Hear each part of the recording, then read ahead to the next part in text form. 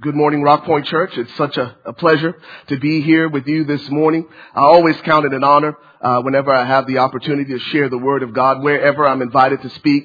But this morning is very special to me because Rock Point has been a tremendous blessing to me and my family. If you've been around Rock Point for any amount of time, you know that this is a missional church, that you guys are kingdom-minded, kingdom-focused, and you're all about advancing the kingdom of God by planting healthy, life-giving churches. Well, my wife and I have the privilege of planting a great church in Prosper, Texas, just north of Frisco, along the 380 corridor. In fact, we'll be having our first service open to the public this Saturday. And I'm so excited about it. Yes, thank you. We spent the last 8 weeks casting vision with our core group, and God's just tremendously blessed the work already. We had our first interest meeting back in December and just told people what we're about to do. We had about 26 people in attendance, and we started our vision casting meeting in January. In that first meeting, we had a little over 90 people. And then the second week we had 106. And then the third week we had 122. So over the last 8 weeks, without any advertising, just word of mouth, we're already averaging over 100 people in the last 8 weeks. Tomorrow, our direct mail or 15,000 pieces will hit those communities along the 380 corridor. And guess what? Rock Point Church, your church actually sponsored that mailer for us. All right. That's absolutely awesome. And so this is what I believe: when you're in the right place at the right time with the right people, the right things will happen for you. And I'm saying that to let you know that you are in the right place at the right time with the right people, and the right things will happen for you, will happen for your family, because of the heart of your pastor, Pastor Ron, who has just taken me under his wing. I'll tell you a little bit about my Rock Point story. About 3 years ago, Pastor Ron was visiting churches in the Frisco area. In fact, he called up a friend and said, "Man, do you know any churches in the Frisco area?" It's a Saturday night, and he wanted to check out what other churches were doing. And his friend recommended a church called C3. Well, he ended up coming to the church where I was serving as a pastor, associate pastor at the time, and that church was Celebration Covenant Church. But we called it CCC, not C3. So he drove onto the campus and enjoyed the service. He didn't realize he was at the wrong church. Well, that evening it just so happened that I was speaking that weekend, and I was sharing my story. If you were here last summer, you probably heard my story. I'm originally from Liberia, West Africa. My family was granted political asylum back in 1993, and my family relocated to the States. If you've ever seen the movie Blood Diamond, or another movie a little less popular, Bruce Willis, it's called Tears of the Sun. That is my life story. Again, just an amazing story of the providence and the provision and the protection of God. How God miraculously brought my brother and I out of the civil war in Liberia. And I'm honored to say that 17, 18 years later, I'm still kicking. Amen. To the glory of God. Amen. But this Saturday, y'all, can I just be free up here? Is that okay? All right. I feel like I'm with family. I feel like this is a family reunion. Amen. All right. So this Saturday, we're launching a brand new series, and it's based on the Great Commandment.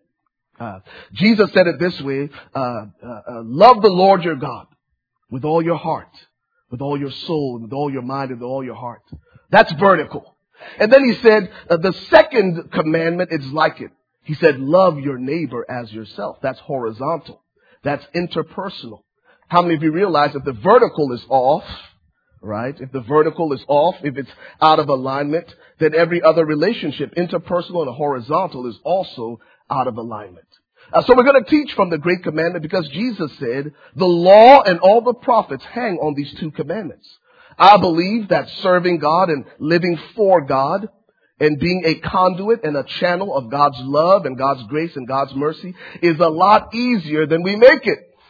Jesus said, all we got to figure out, all we have to learn is these two commandments.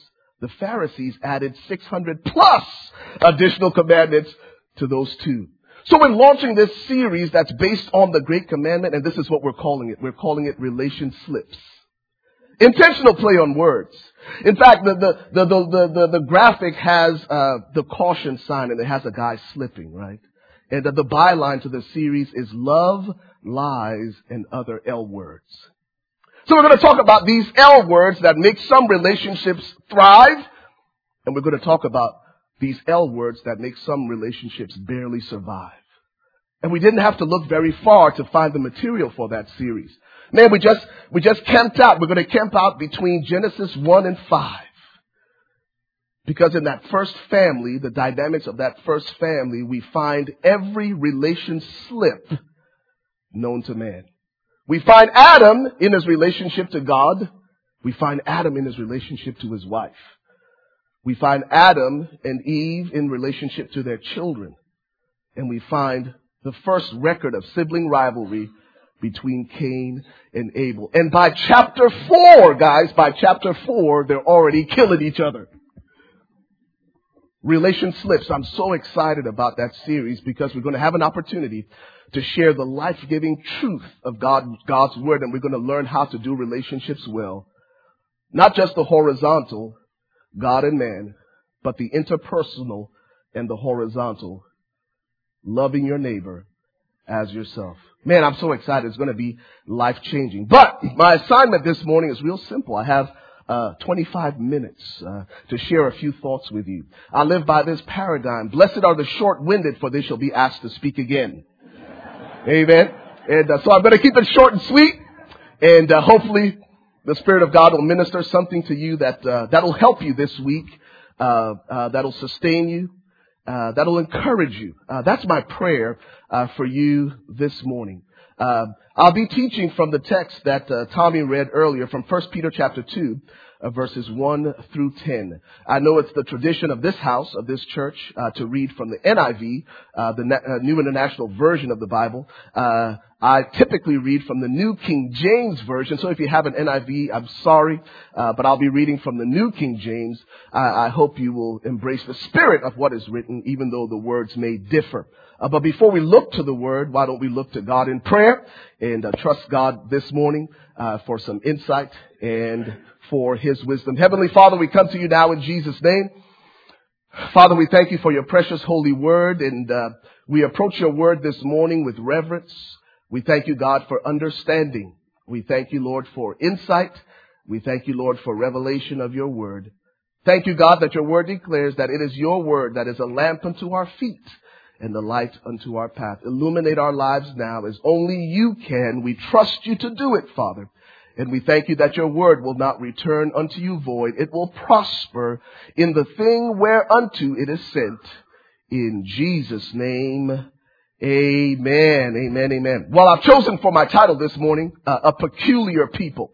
A Peculiar People. Because when you get down to verse 9 of that text, it speaks of the fact that God has called us to be a peculiar people.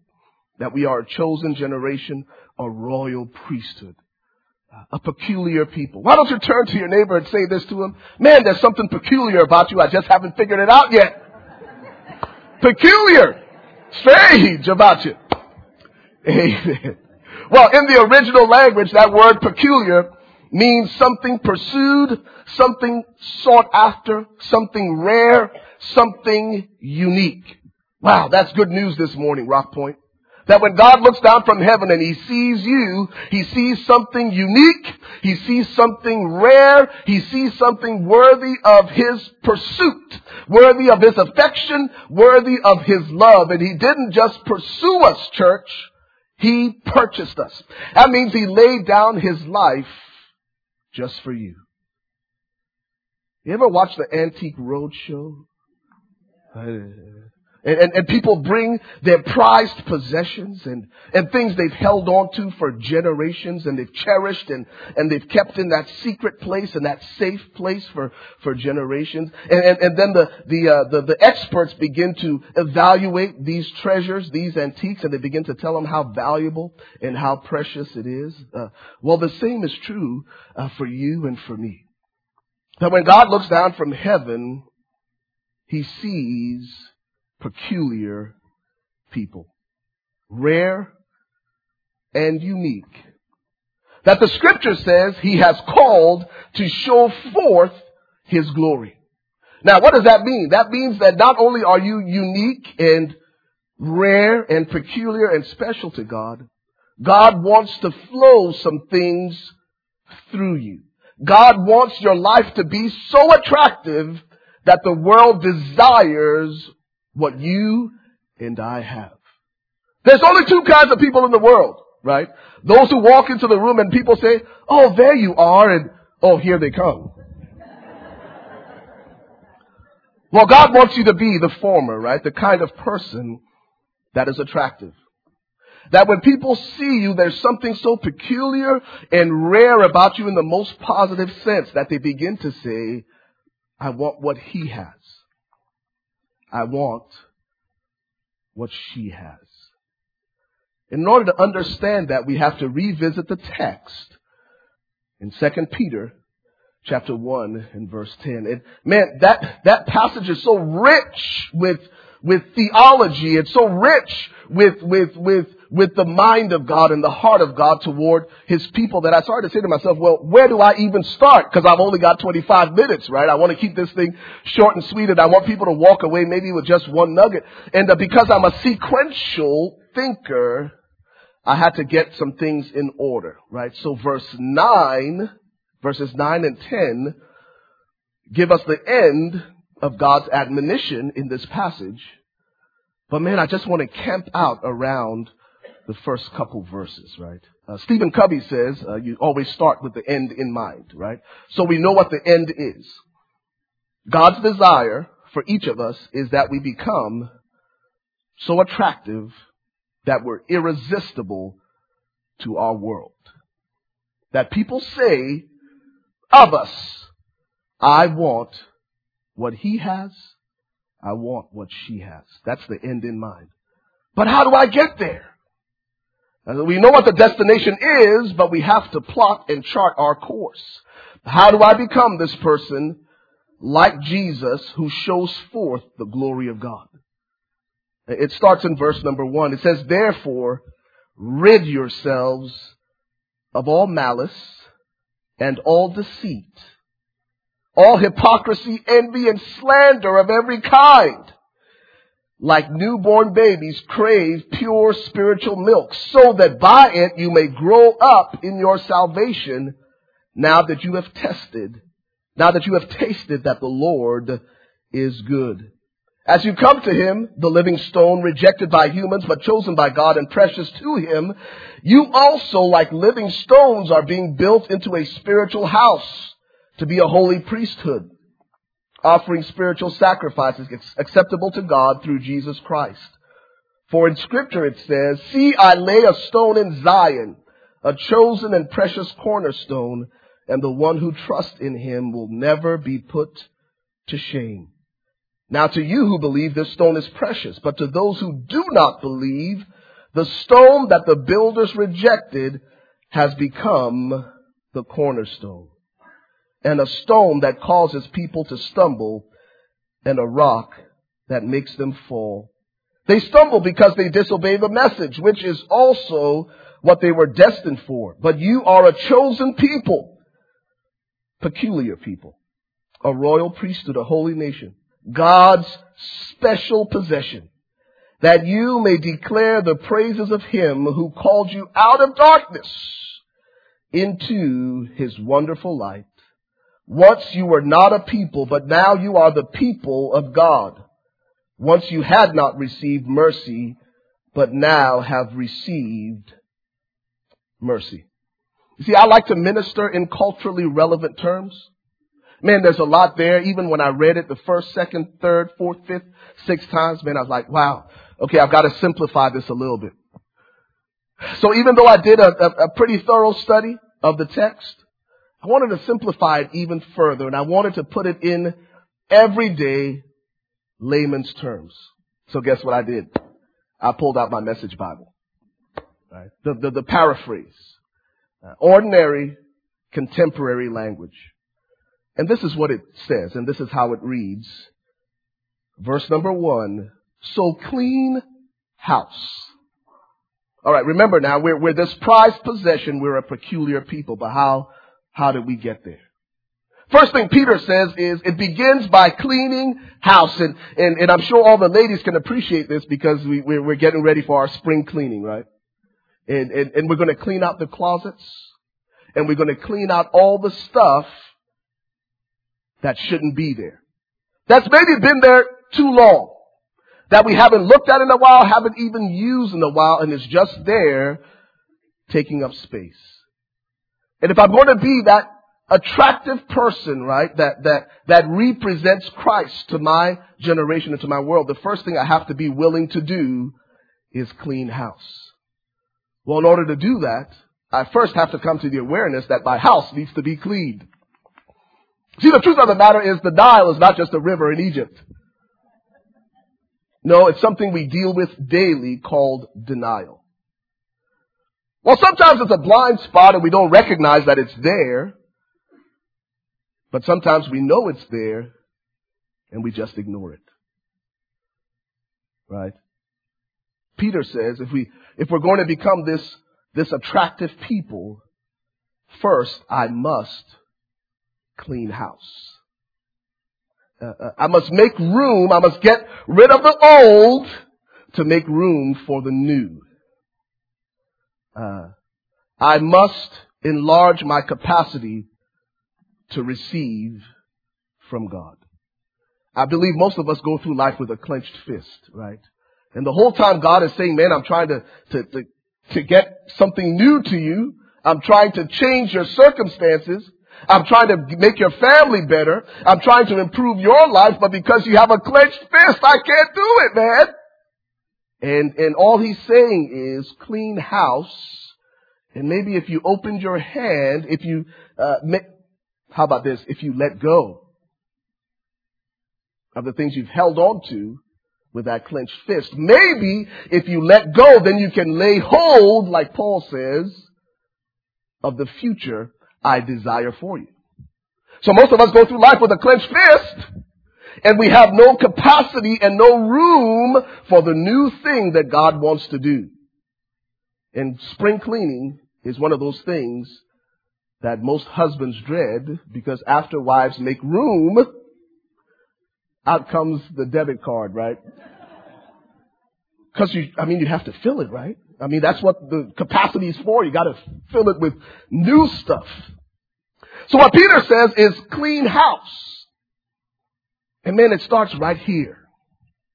Not with the physical heart, but the spiritual heart.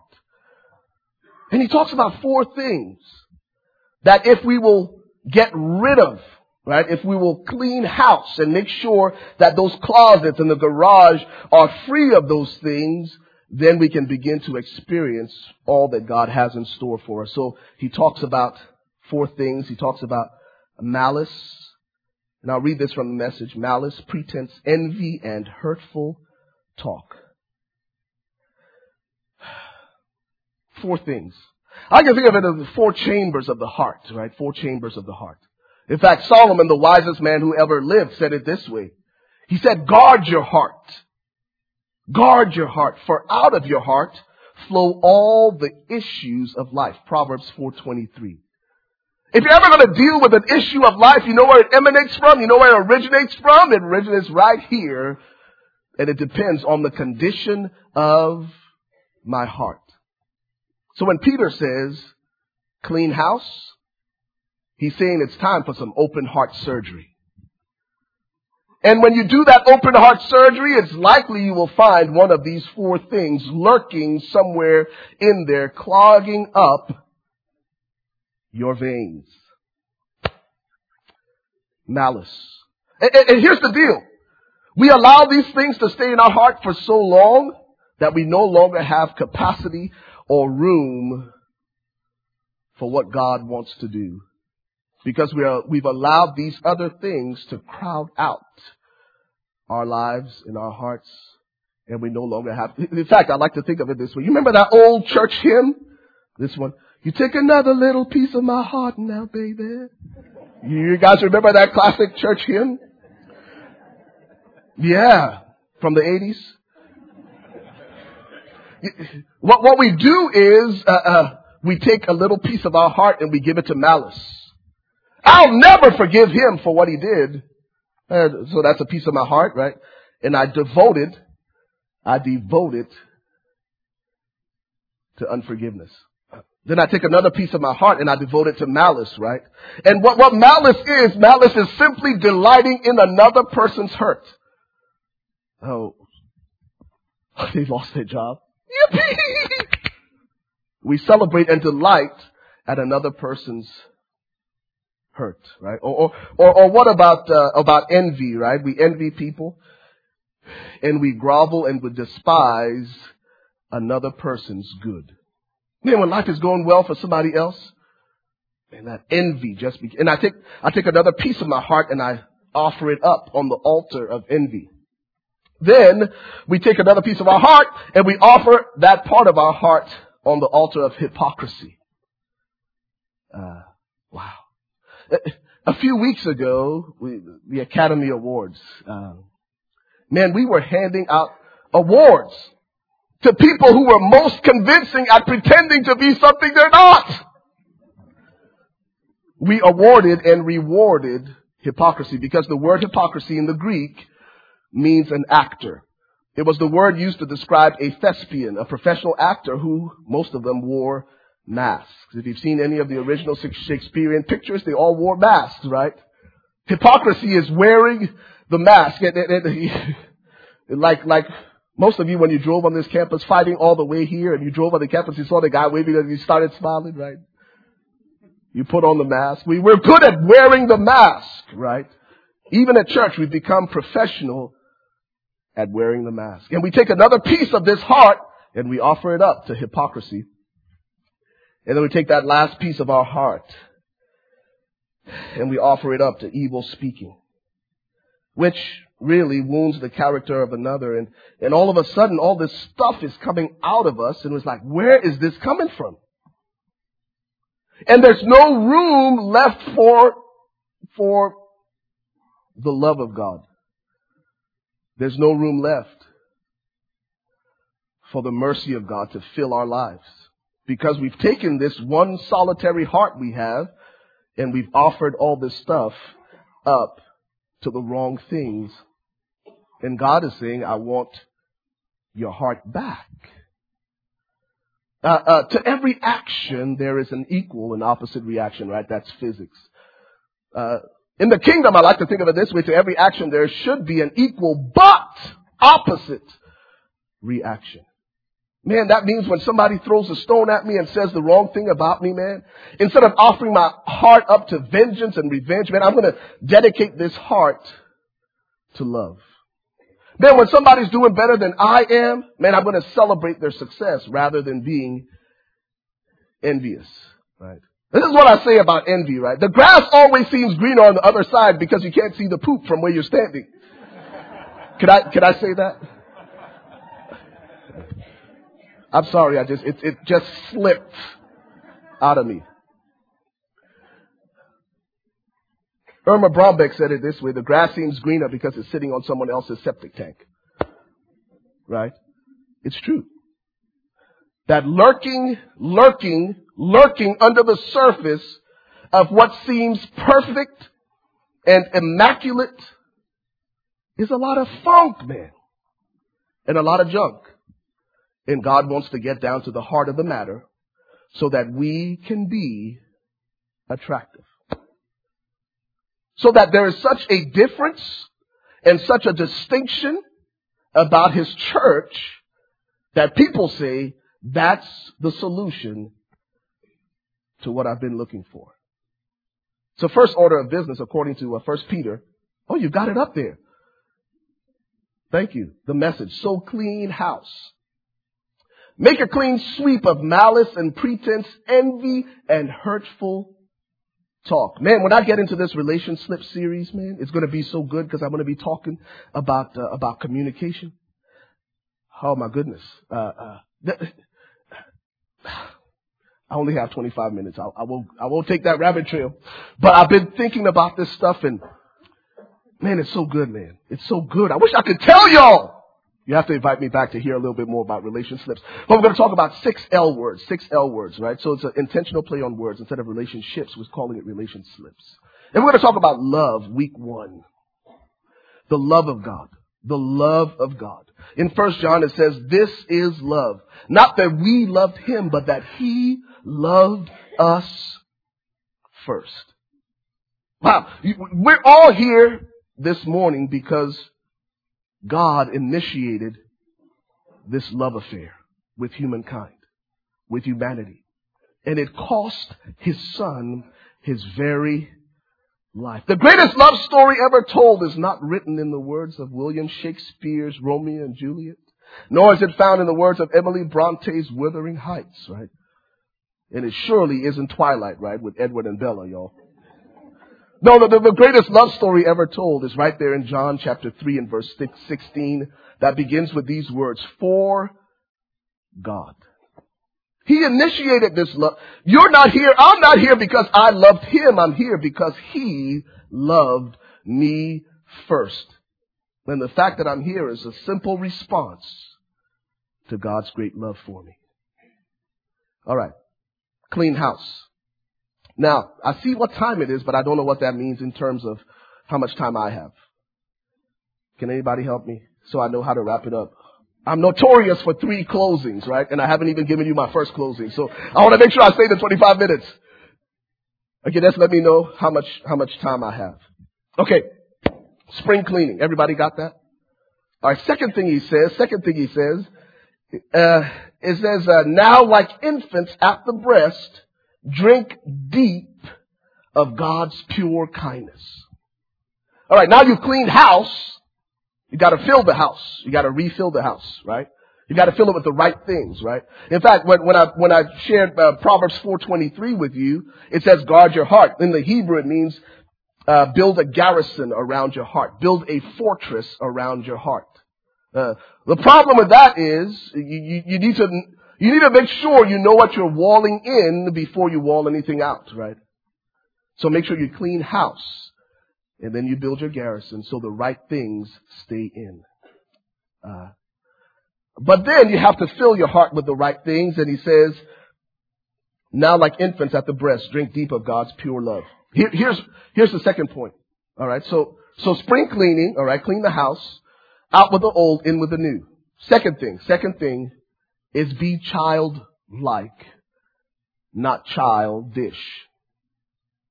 Ooh. Got quiet up in here. A big difference. Jesus said that we don't access the kingdom of God except we come with the faith of a child. Oh man, my daughter's got some crazy faith. For some reason she thinks that her daddy can do everything. No matter what. She believes that daddy can get it done. Not only in the things she wants, but especially when she's in pain. I have a 7-year-old daughter and then I have a 16, 17-month-old son. But when my son's in pain, the first thing he does is he reaches toward daddy. You know what that's saying? Right now, in this moment, my daddy can make the pain go away. So there's a big difference, right? Because there's some times when my son responds in childlike faith and says, Daddy, hold me right now and comfort me. And there are times when that same child is childish and will throw a fit, a tantrum. There's a big difference, y'all. And I think most of us live on the childish side when we throw fits when life doesn't go in our favor. And we get mad at God and we insist on having our own way when God says be childlike, which is trust, versus being childish, which are the tantrums we throw that are based on self-centeredness. When a child throws a tantrum, they're not thinking about anyone else but themselves. Am I right? Any parents in the house who will testify to that? And how many times in our own lives do we become self-centered? The world revolves around us, right? And we want to have things our way. There's nothing attractive. There's nothing attractive. There's nothing attractive about being childish. The most beautiful thing that you and I could ever do is to be childlike. Like the text says, the next verse, that we desire pure milk. The milk of God's word, which we're communicating today. But the only way this word will ever take root in our hearts and have substance and give life is if we clean house and then put in all the good stuff. Now, babies usually, man, you put it in their mouth, they're going to eat it, right? They don't have to reason it out. They don't have to, not analytical. And what he's saying here is not that you get the basics of the faith, even though that's important, but he said, have a childlike outlook on life, man. Man, when you talk to a kid and say, hey, what do you want to be when you grow up? Man, they want to be an astronaut, want to be a doctor. Man, they want to be the next president of the United States. They want to find a cure for AIDS. And then all of a sudden, man, you get to college and you change your major 5 times on average. Somewhere along the line, somebody stopped believing, right? Because life happens to all of us. This heart that was once so innocent and so childlike and could believe for the universe to infinity and beyond, right? Like Buzz Lightyear. All of a sudden we stop believing. Now, I've got this crisp $100 bill. Who would like this $100? I see a hand. The hand went up. Wow. That's childlike faith. He believes that I'm going to give this to him, right? $100 bill. $100 bill. This is legal tender. In fact, in Liberia, where I'm from, the U.S. dollar was our national currency until 1982. A lot of what we did in Liberia is patterned after the U.S., our Constitution, our Pledge of Allegiance, our flag is the Lone Star, y'all. And because we were the first independent African nation. And so we were the star on a dark continent.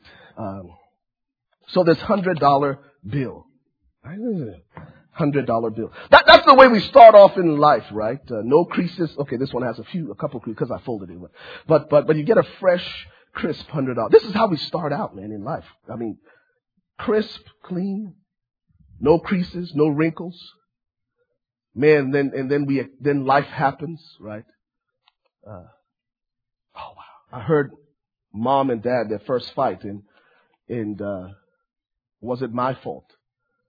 And then all of a sudden, mom and dad, it doesn't work out for them, and they go their separate ways, and oh man, the second wrinkle. And then I go to school, and my teacher thinks I'm a dummy, and then I go to football practice, and the coach says, man, you're not cut out for this. You might want to try sewing or crocheting or whatever. And all of a sudden, this $100 bill is now just a little ball that's wrinkled, right? So I go from believing that I could be the president of the United States, that I can be an astronaut, that I can be a doctor, that I can find the cure for AIDS, that I can be the next Bill Gates. And all of a sudden, man, my life has been reduced to this little ball, which was once flawless, because I believed everything and I had this childlike faith, and blow after blow. Mike Tyson said it this way: everybody has a plan until they get hit.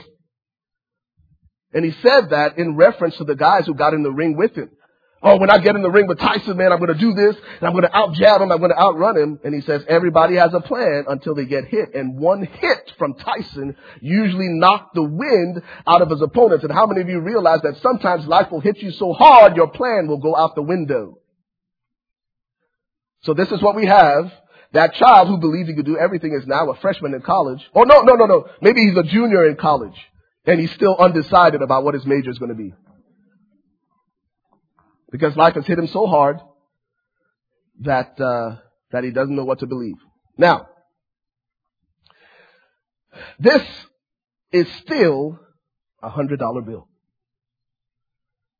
Crushed, broken, abandoned, rejected, despised, passed over for the promotion, left to fend for yourself, abused, divorced. It's still a $100 bill. This crumbled up, wrinkled, ugly $100 bill is still a $100 bill. It will still buy what it could buy before the first crease, before the first wrinkle. Before life ever happened to you, you were his prized possession. You were his peculiar people. Before any of this stuff ever happened, whether you were on the receiving end or whether you were the culprit, the perpetrator, before any of that happened, he saw you as a $100 bill, and it has not changed and it will not change, because you will never lose your value to God. So what he's inviting each of us to do this morning is get back to being childlike. Just as that infant desires milk at the mother's breast. There's never a time my son can eat, y'all. He wore my wife out. And there was never a time that he latched on that he didn't expect to receive something from his mama. And when God calls us to childlike faith, he's saying, clean house. I'm sorry, I don't mean to be crude or crass, but today, this is my disclaimer, all right? And you'll understand why I said it, right? But today is a good day. Today is a good day. And I understand we have kids here, but today is a good day to drop some F-bombs on your enemies. You know why I say that? It'll make you feel a whole lot better when you're done. When you say, I forgive you. I choose to forget the past. No, today is a good day right now in this moment to drop some F-bombs. Forgive and forget. You will feel so much better. You remember what it felt like before you knew Jesus and you dropped the real F-bomb, and how just the release you felt, right? No, it's so much better when you choose to forgive, because you remember, your house is full, man. There's malice that's living in the guest room. There's envy in the front master bedroom. Man, your whole house, every bathroom is filled with the wrong stuff. And if you choose today to forgive, man, there's one room open. If you choose to forget, there's another room open. And all of a sudden, Jesus moves in, and life is so much better. And now, man, there's something so much more attractive about you than before. 3, and final point, taste and see that the Lord is good. He says, for you have tasted that the Lord is good. Man, how do I say this? I'm trying to figure out how to say this. Let me just read this last verse in the Message Bible, if I have it. I don't have it. Can you put verse 10 up there on the Message Bible? Verse number 10. Let's do 9 and 10. But you are the ones chosen by God, chosen for the calling of priestly work, chosen to be holy people or peculiar people. God's instruments. That means God wants to use you. He wants to use you to attract people to Him, to do His work and to speak for Him, to tell others of the night and day difference He made for you. Man, people ought to see the difference, right? Your before Christ days, your after Christ days. Everyone who had an encounter with Jesus walked away different. Whether it was Bartimaeus or Zacchaeus or the woman at the well, every single one had a night and day difference experience. And that's what people are looking for. I mean, whenever you start a new job and you tell people you're a Christian, immediately under the microscope.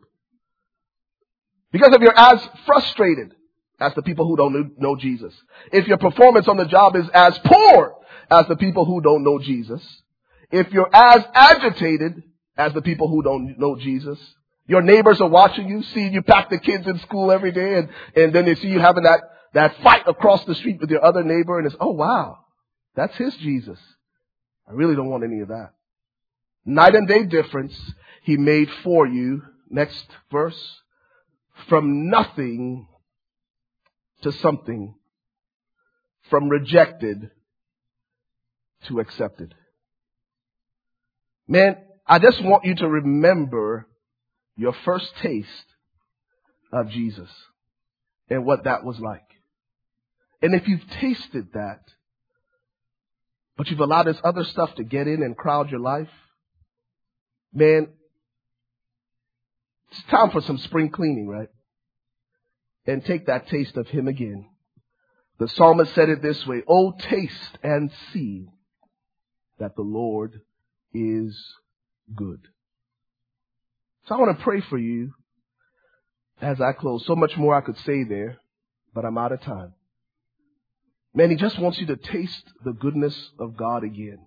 Man, I love watching movies, and I just went into my second closing, right? I love movies, right? So one of my favorite things is after I watch the movie, I go to the special features and I go to the deleted scenes. The deleted scenes are the parts of the movie that didn't make it to the final cut. How about today, when you play back the picture and the movie of your life, you go back and you be the director and you just choose to delete some scenes today. The scenes that are deleted didn't work with the body of the full movie. There are parts of your life that just don't fit anymore. That particular season of your life needs to hit the cutting floor today. Now you have a choice. Jesus said it this way, "In this world you will have trouble," certainty. "But I have come that you may have peace," possibility. Now what's the difference? You will have trouble. The fact that I'm a Christian doesn't immunize me or insulate me from trouble. He said, you will have trouble. He was talking to his disciples, the 12 guys that followed him. But he said, I have come that you may, there's a possibility, have peace. And the difference is, when it comes to the peace of God, you choose. So, let me pray for you. And let's trust God this morning, man. I'll just pray. Father, we come to you in Jesus' name. And God, I just pray for your people. First of all, we acknowledge your word that we are a peculiar people, that we are precious in your sight, that you pursued us and you purchased us, but you've also purposed us. And that purpose has to do with showing forth your glory.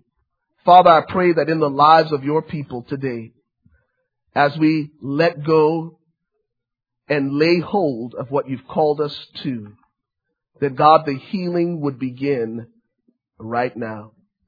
Father, I pray for everyone who's had their finger over that delete button, who's just been too hesitant to push that button and let go. Father, I pray that today would be the day that they let go of those things that were spoken over them, spoken about them, that they would let go of their own mistakes and failures, and that, God, they would clean house today, so that, God, you can move in, and so we can trust you once again with childlike faith,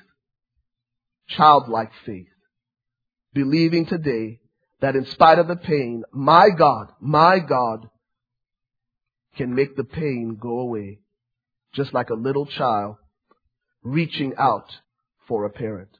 We reach out to you this morning, God. Heal us from the inside out. We taste this morning and we see that, Lord, you are good. In Jesus' name, amen.